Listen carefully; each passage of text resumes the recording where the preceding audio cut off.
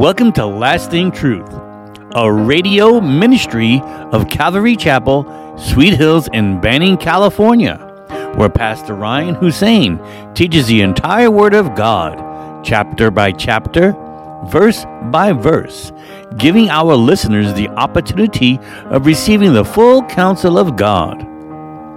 In today's program, we are studying the book of 1 Chronicles, chapter 29. Here's Pastor Ryan. Good evening, guys. Welcome to Calvary Chapel. Good to be with you. Turn with me in your Bibles, please, to 1 Chronicles chapter 29. That's 1 Chronicles chapter 29. I think I heard Nico over there. Was that Nico? I can't see in there. That's wonderful. It's good to hear a baby through the mother's room in the sanctuary. That's great. It's been a long time. We've been blessed with this new building and the mother's room, so we don't hear babies too often. But Nico made sure the Lord heard his praises. So 1 Chronicles chapter 29. And let's say a prayer for the youth that are going. I was told there's like 21 kids signed up through our church, and so our kids are inviting other kids, and so we feel that God's really going to bless our youth ministry, our high school. I think it's going to grow now that we're closing up here on escrow any day now. I'm still waiting to hear from escrow, but we just sense that God's going to do something big in those classrooms. Amen. So, Father, we do come before you this evening with gratitude for all that you've done and all that you're doing. There are no other gods but you. You're the one true living God of Abraham, Isaac, and Jacob, Lord. And you've been doing amazing things since you created the world, Lord, and the heavens, and in our lives and in our church, Lord. And we're just so grateful for the young men and women that come to our church, Lord, the youth group, the high schoolers, and the elementary and junior high. We just thank you for the opportunity they're going to have this weekend, Lord. We don't underestimate it, Lord. It is a work of God, not of man. And we just pray that you would touch the hearts of those kids this weekend. Grab a hold of them, that the ones that are lukewarm or don't even know you would just turn to you full-fledged, Lord. And we just pray that more would sign up, Lord. We know that these retreats can be life-changing. So bless the kids. Keep them safe, Lord. Bless the parents, Lord, and bind the enemy as they prepare to send the kids. We know that the enemy is going to try to throw curveballs in there to discourage them, Lord. But I pray that their faith would overcome. And as we get into your word, may you bless it, Lord, with your grace. Holy Spirit, guide us into your truths. Give us humble hearts to receive. In Jesus' name we pray. Amen. So 1 Chronicles chapter 29, beginning in verse 10, we're actually at the end of the book, which is always an exciting thing to know that we've gone through a whole book. And as you know, at Calvary Chapel, we go through the whole Bible. So we did start at Genesis, and now we're at the end of 1 Chronicles. But as we come to the end of Chronicles, the first edition, it has been a wonderful record of King David's life. It showed all of the really achievements of him. Just it avoided a lot of the failures and the hardships that he had in his life. Because the focus was on the Davidic line, which is the line that would lead to Jesus Christ, right? So it's been a great book, and King David, as you know, is a man after God's own heart. The Lord said that of him. He was a good man, but as you know, as we all know, that he had major failures in his life. But by God's grace, David repented and really paid a heavy price in his life. He really suffered because of his sins, and the Lord is just, but yet God put his sin away. And so it's interesting to see how he ends up after all of the good that he did and some of the terrible things that he did, and how when a person repents before God, God is gracious to forgive and receive them and still be with them, even though the consequence of the sin was still there. David ends well, and we're going to read it tonight. He ends well. And oh, how I pray that all of us at our church would end well, that we would run the race well, that we would, give God our best every day and then finish strong. In 2 Timothy chapter 4, that's 2 Timothy chapter 4, verses 6 through 8, Paul would write at the end of his life, "For I am already being poured out as a drink offering, and the time of my departure is at hand. I have fought the good fight. I have finished the race. I have kept the faith. Finally, there is laid up for me the crown of righteousness, which the Lord, the righteous judge, will give to me on that day. And not to me only, but also to all who have loved his appearance." And so Paul said at the end of his life that he had finished his race, he kept the faith, and that there was a prize, a reward waiting for him that God was going to give to him, but not only to him, but to all of us who love the Lord and follow him. And our prayer is that one day, like in the parable of the talents, when we see the Lord face to face, that he would say to us in Matthew 25, "Well done, good and faithful servant. You were faithful over a few things. I will make you ruler over many things. Enter into the joy of your Lord." And so that's what we hope to hear from the Lord. And the key is just to abide in Christ every single day. Get to know him better every single day. Don't neglect your relationship, and you'll finish strong. In our story, David is addressing the assembly, all the leaders, the captains, the generals, the priests, the Levites, and also he has instructed his son Solomon on the plans for the building of the temple. As you know, it's Solomon that's going to do the work, not David.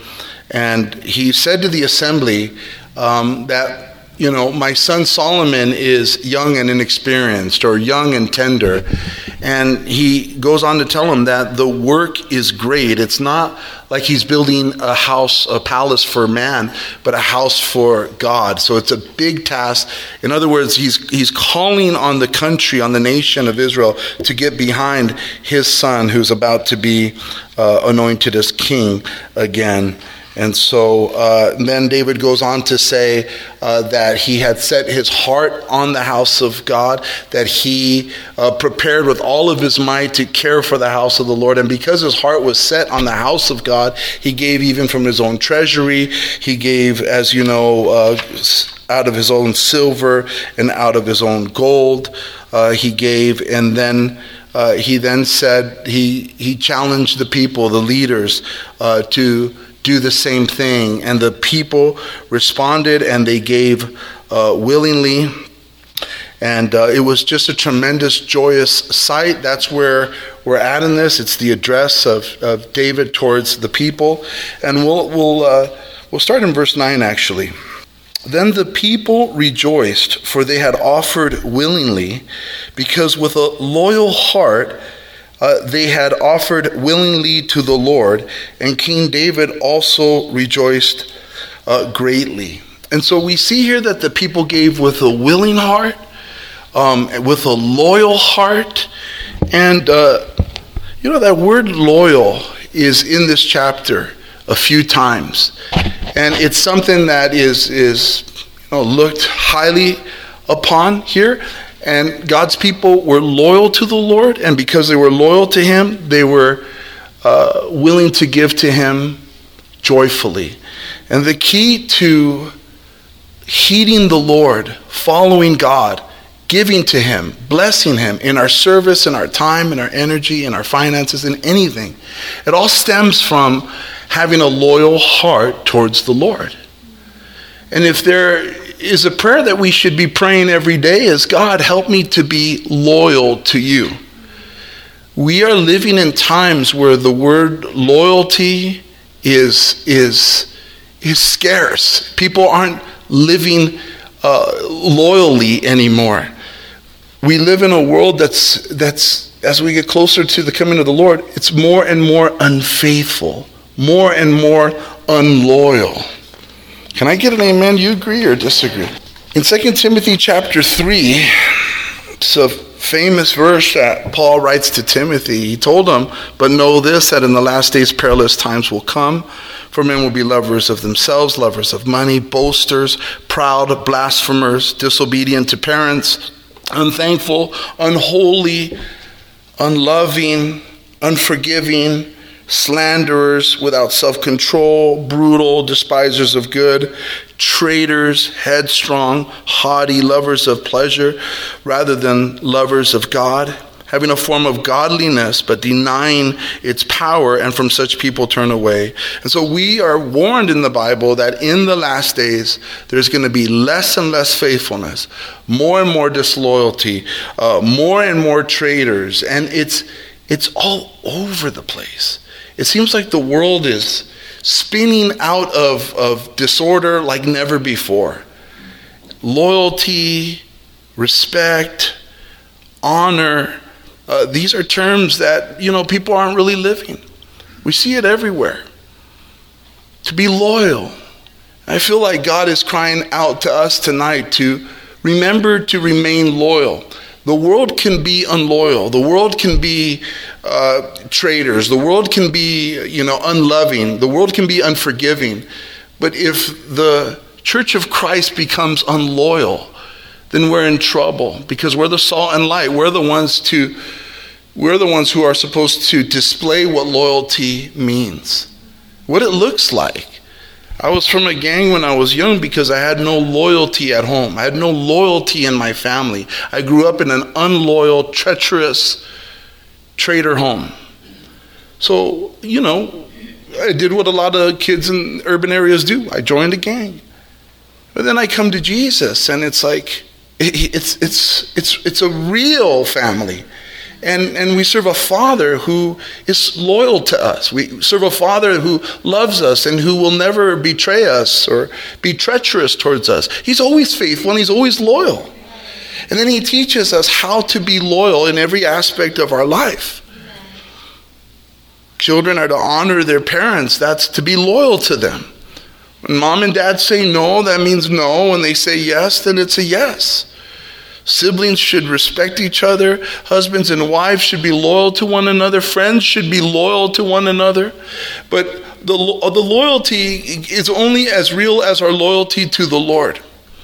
It begins with God. I feel that if we are all praying to be more loyal to God, then we will be loyal to one another. I have been shocked. I have been amazed, really, sadly, in how throughout the 13 years of our church, how many people, felt it okay to not be loyal to the body of Christ. But I also have been blessed at how many have been loyal to the body of Christ. And it only shows how loyal they are to the Lord and to his word, right? Jesus is loyalty to Jesus is he comes before everything. That's why he said, if you love mom or dad or husband or wife or children more than me, you're not worthy to enter the kingdom of heaven. Why?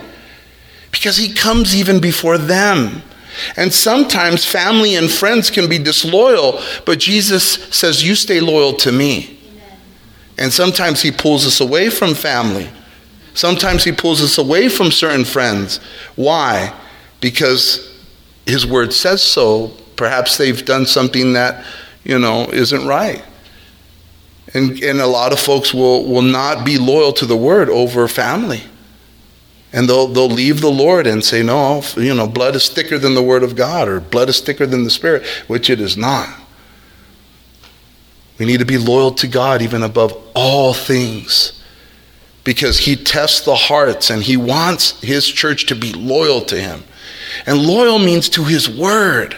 Will we be loyal to his word even to our detriment? And there are husbands who have made their wives their idol.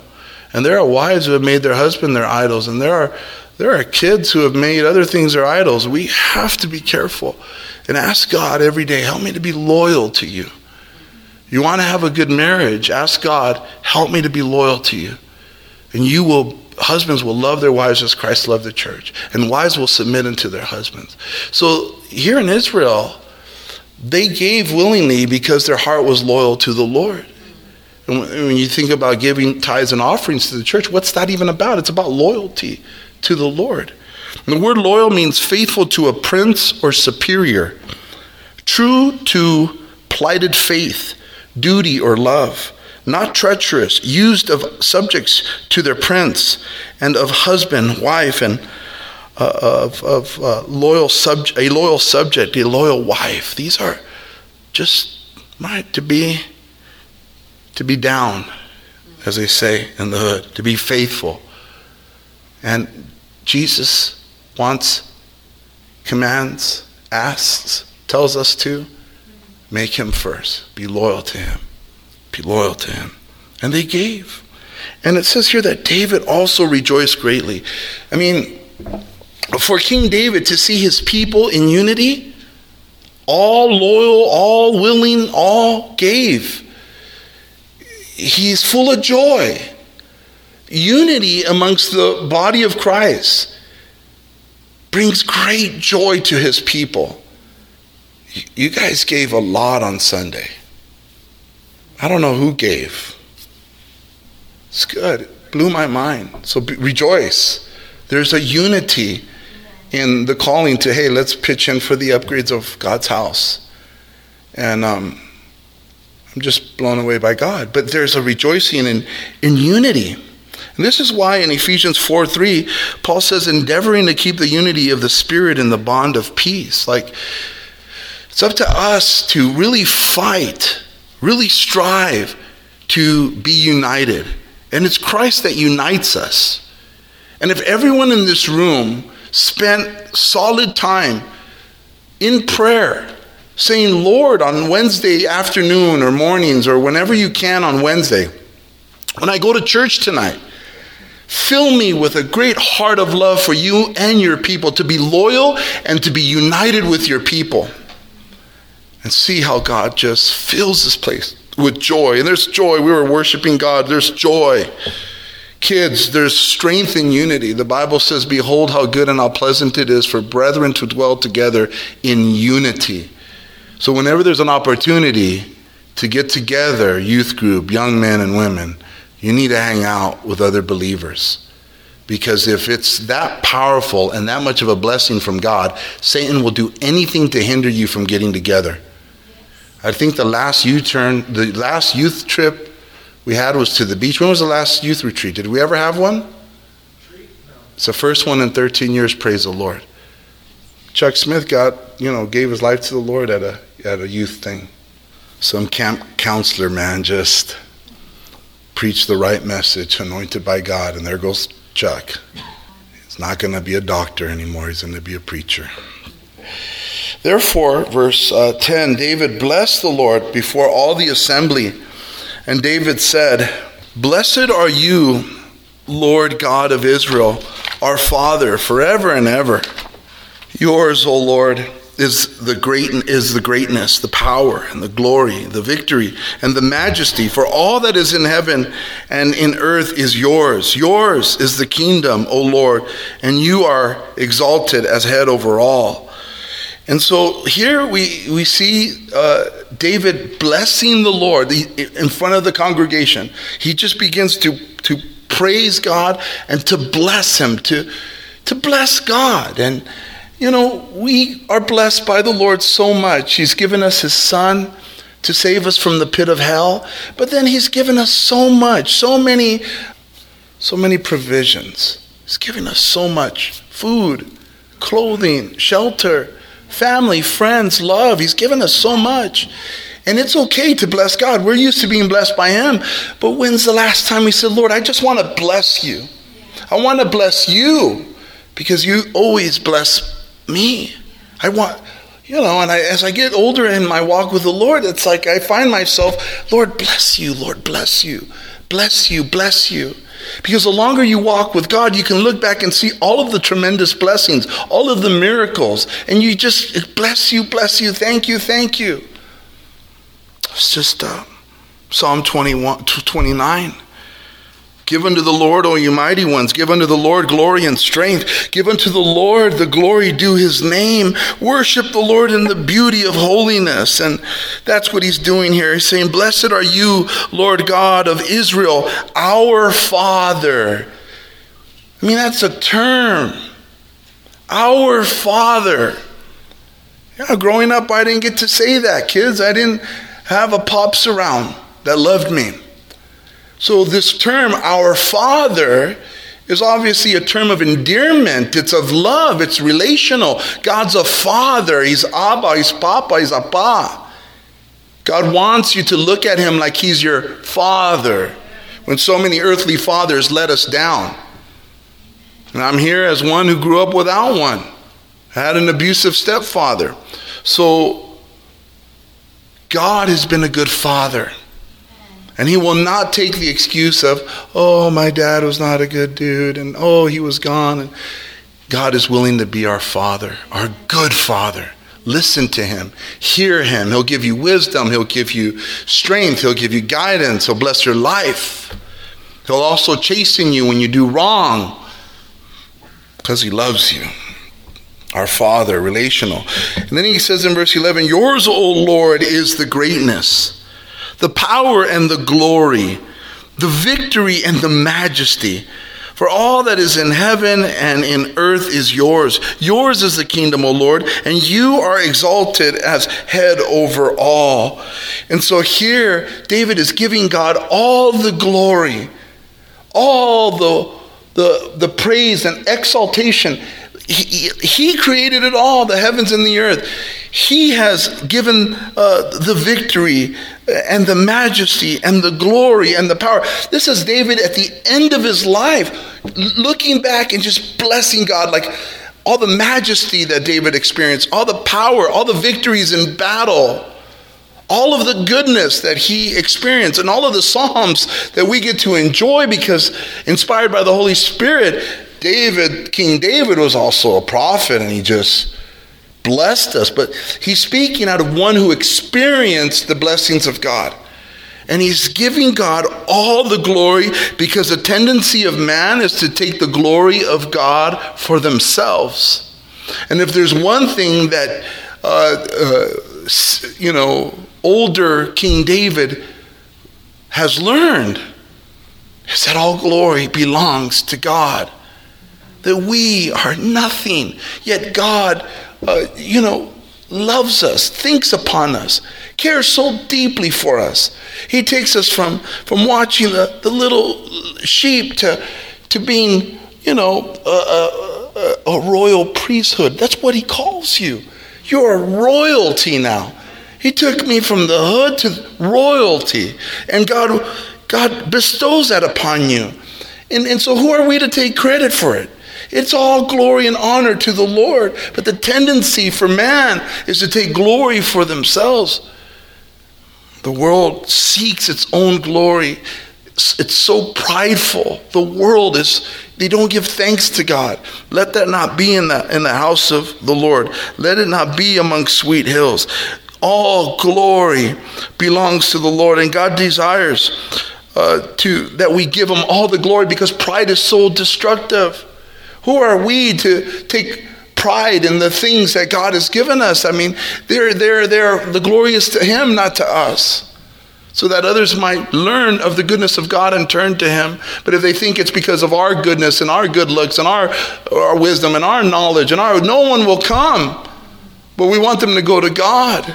And if we think it's of us, then we're in line with Lucifer, who was cast out of heaven, Satan, for trying to take the glory away from God. The whole world is spinning out of control with the lack of loyalty, with the lack of humility, because the word of God has been trampled on. They don't care about the word. They don't care about his authority. They don't care about giving him praise. But we do. Paul would say via the Holy Spirit in 1 Corinthians 1. Thank you for joining us today at Lasting Truth Radio. If you're in the area, come on out and join us for Sunday services at 8:30 a.m. and at 10:30 a.m. or Wednesday evenings at 7 p.m. We are located at 3035 West Nicollet Street in Banning, California. You can also find us on YouTube or Instagram. If you'd like to donate to our program, please do so on our website at ccsweethills.org and hit the online giving tab. We hope you will continue to tune in as we journey through the entire Word of God with the teaching of Pastor Ryan Hussein at Calvary Chapel, Sweet Hills.